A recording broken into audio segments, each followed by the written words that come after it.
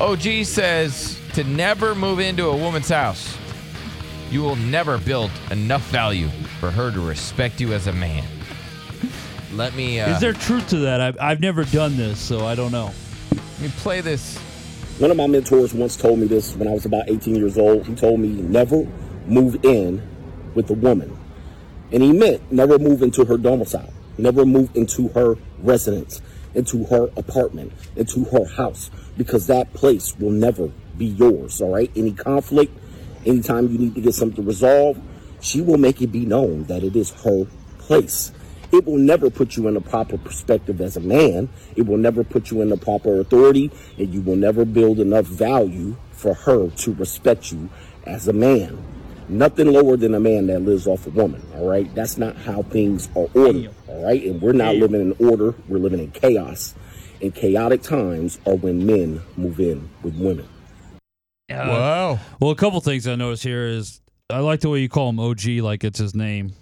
No, not he's just like the an term old OG. gangsta. Yeah. That's what OG is. And then the other thing is, I just don't think it matters because, like, my wife, when she was my girlfriend, my fiance, like, you know, she didn't help out with anything around the house, but she still, I mean, when we would get into a fight, she would tell me to get out Right. of my own house, like that I pay for, Yeah, that's funny. and I would still be like kicked out. So it really doesn't matter what house you live in, but he might have some points there. Jacob in Montana. What's up, buddy? Montana. Hey, how's it going? Good. Yeah, so I met my wife. We're married now, but when we first met, we started dating, and she had an apartment. I had an apartment, but we were both about 2 hours from each other.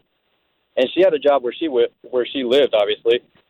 So I made the decision to move in with her.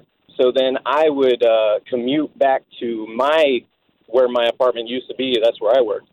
That way she wouldn't have to commute.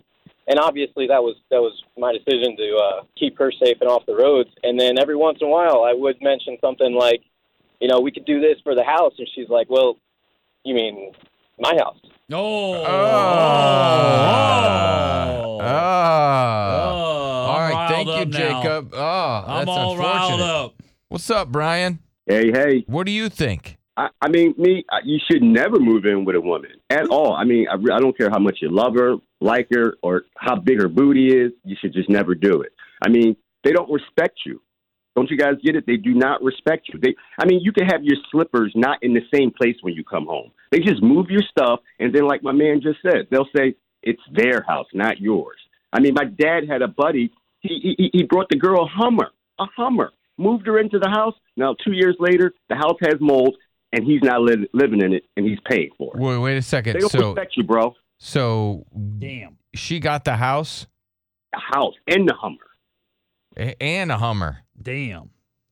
And I'm not, I don't like putting people's business out, but she does some drugs, and she got caught up in town with a little. I mean, it's just terrible. How do you not respect someone that puts you in a house and gives you a truck? Yeah, that guy got bamboozled. A little bit. Yeah. He should not pick football games because he can't pick chicks. Right. And I look at it this way. He'd be bringing guys to the house, so he's probably laying on the bed where, a little action took place. Oh, yeah. As one person pointed out, the ghost of penis passed. Oh. So you're saying... Weren't you that person? Yeah. Yeah. So you're saying... You refer to yourself as that one guy. Yeah, it's supposed to put you in a better mood. You're supposed to talk in a third person. We read that last week. That wasn't third person, though. You act like you were a different... Never mind. All right. Let's go to Cindy. Can a man move into the woman's house? That was the question.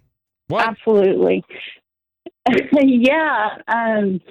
So my boyfriend at the time, which now we're married, I had a great house, and he moved in, and he had no problem. He actually joked about it because he didn't have to pay no bills. He didn't have to do anything, but he did help around the house. He did fix it up. He did a lot of different things, so it was great. It worked out great for them. See, that's a success story. No. All right. They don't all end Cindy, badly.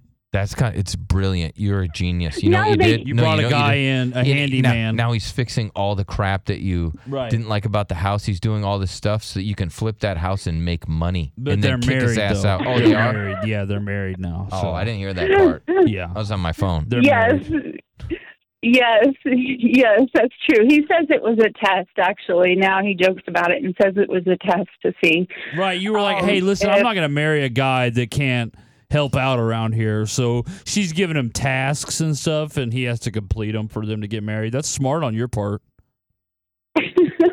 It really is. Well, I if you knew think he was about a it. keeper at that point. Hell yes. He's doing all that nice stuff to your house. Right, but it's like, oh yeah, let me go ahead. Some people are like, oh, you shouldn't test people, and why not? Like, you should absolutely test people. What do you test drive a car? Yeah, You have to take a test to get into school. you have to take a lot of times. You have to take a test to get a job, right? Because they Right. test their employee. Like, why wouldn't you test a spouse?